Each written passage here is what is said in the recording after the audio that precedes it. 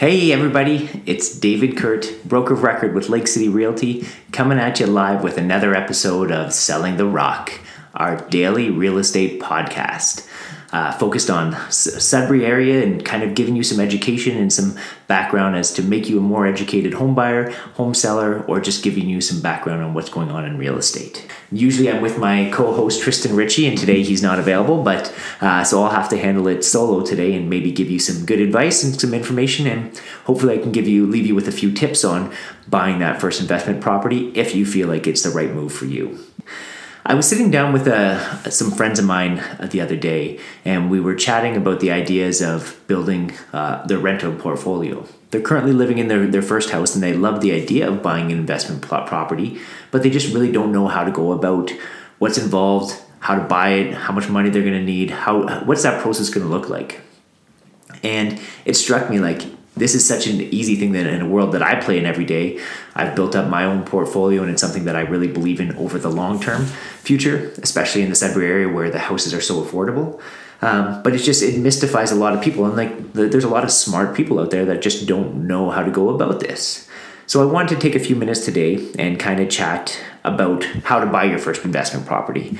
I remember being in my first home and thinking about, that's such a great asset to have, and it would be great if I could have that house that I'm in now, rent it out, buy a second house, and keep that first house as a rental. And that's really one of the best things that you could do as a young buyer, or even any buyer in the marketplace, is to not sell the house that you're in, but to keep it and turn that into a true asset, one that is a cash flowing producing asset for you, instead of just a house that you're paying down the mortgage on, your personal money, using your personal money to pay down the mortgage. If you were in the position where you bought a house, say 5 years ago, and 5 years ago in Sudbury, the average price point was around $250,000. So let's just use some examples, and I've written down a few numbers today just to kind of walk us through what an example would look like. At the end of the day, always talk to your banker or your financial people in terms of getting the best advice for you in terms of what numbers are actually true and factual in your situation. But say you bought a house 5 years ago for $250,000. Over 5 years, you've been paying about 3% on the mortgage. You've paid down that debt to the point where your mortgage now sits at around $215,000. And the house has probably appreciated as well. You know, over the last 5 years, the market's got a little bit better and things have got a little bit more aggressive. And maybe that $250,000 house is now worth $300,000. So you're sitting in something that you could go sell for $300,000, take the money and go buy your second house, maybe a duplex or triplex. And the approach that I would recommend you take is to keep that first house, go buy another house that you're happy to live in, and maybe even look at that as a potential investment property in the future as well. But keep that first house, use that as a pure rental property. Now let's use some of those numbers that we talked about already. So if your mortgage is currently sitting at $215,000 after paying it down for 5 years, and the bank is going to say that currently your house is worth $300,000, and all you have to do to figure out what it's currently worth in the bank size is ask for an appraisal on your property and tell them that you're thinking about adding another component or a line of credit to the house.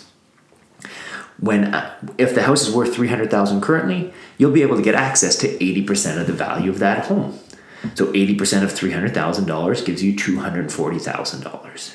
The difference between $240,000 and $215,000 leaves you with $35,000 that you can go put as your down payment on your next house. Or even say you were looking at another house that was $300,000 today. So maybe you could buy that house with 5% down, so $15,000 plus some closing costs, but $15,000, and you're still left with a lot of the $20,000 of equity to play with. And this is not having money coming out of your own pocket for your secondary home that you're purchasing.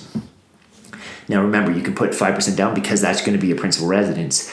You need to have 20% down if you're buying a rental property, but if you're buying a house for your principal residence, you can still do that today with 5% down. So if we run through some of those numbers with the house that you reappraised that you were previously living in, that the bank says worth $300,000, you've increased that mortgage from $215,000 to $240,000 at 3% interest, and I just plugged it into a mortgage calculator. That's $1,135 plus a couple $100 for property taxes. So say $250 in property taxes gives you $1,385, and tack on a little bit of insurance, it leaves you just under $1,500. So you need to have that house rented out at $1,500 plus all utilities to be able to cover your mortgage and your what I call your PIT, principal, interest, and taxes, and actually in this case, it also including insurance on the property, which is going to be pretty standard for the landlord to pay as well. So will a house rent at $1,500? In Sudbury, there's a very big marketplace for houses that people can rent out the entire property. They're able to put the hydro, gas, and water in their name, and they look after the property. There's a lot of options for apartments in Sudbury, but there's not that many options for houses, and therefore there is quite a bit of demand on that marketplace. And $1,500 might be the starting point. Maybe you could be at $1,700 or $2,100 or $3,000. But again, this is a number that you should chat with your local realtor, and we're used to having these conversations in terms of what the rental market's like with a lot of clients all the time. And like me personally, I just go by my personal experience with my rental properties and what I'm able to get, and I can see kind of trends that are appearing in that marketplace. So you've got the house being paid down. As long as you're covering your mortgage, you might even be cash flowing on top of that a couple $100 per month. My goal has always been mortgage pay down instead of creating cash flow, and that gets into goals of investing, and we can talk about that on a later podcast. But that's as long as you're covering down your mortgage. If you have that rental property paid off by the tenant for 5 years, well, again, you're going to turn around and there's going to be $35,000 of principal paid down after 5 years. And that's $35,000 of equity that you've got that you can go buy another rental property, or you could go buy, use that to put in the stock market, or just be in a position where you're have access to cash if you need it of, a good chunk of change at $35,000. And it's not a complicated process to go through. You take the equity from the house gaining appreciation in the marketplace, which hopefully it's done over the 5 years, especially if it's in a decent area of Sudbury. And you also take advantage of a slight mortgage paydown that you've incurred over the last 5 years as well. You reappraise the property, step one. You find out what the new value is, and you attach either a home equity line of credit to that number, or you get a brand new mortgage for whatever the amount is. You pull out, you get access to the equity to go buy your next house. Some people want to put 10, 15, 20% down to avoid CMHC or Genworth. Go for it, whatever you feel comfortable with. But you're able to go buy that secondary property with a minimum of 5% down. And usually that equity that's built up in the house is going to be far exceed that 5%. So it puts you in a position to do that sooner than later. You've got that new house that you're going to be moving into and living in. You have your house that currently gets rented out, and there will be issues and headaches to deal with, but that's all part of being a landlord.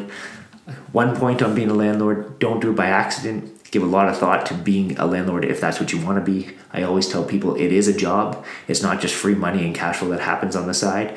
You're there to deal with headaches and phone calls and things that can come in, and there's always work to be done and repairs that are needed on property. So it's not this rosy picture that's free money, but it is a great long-term strategy, especially one that I believe in for the Sudbury marketplace. I'd be happy to do a one-on-one and grab coffee with anybody out there that wants to have that conversation in terms of if they think it's a good fit for them.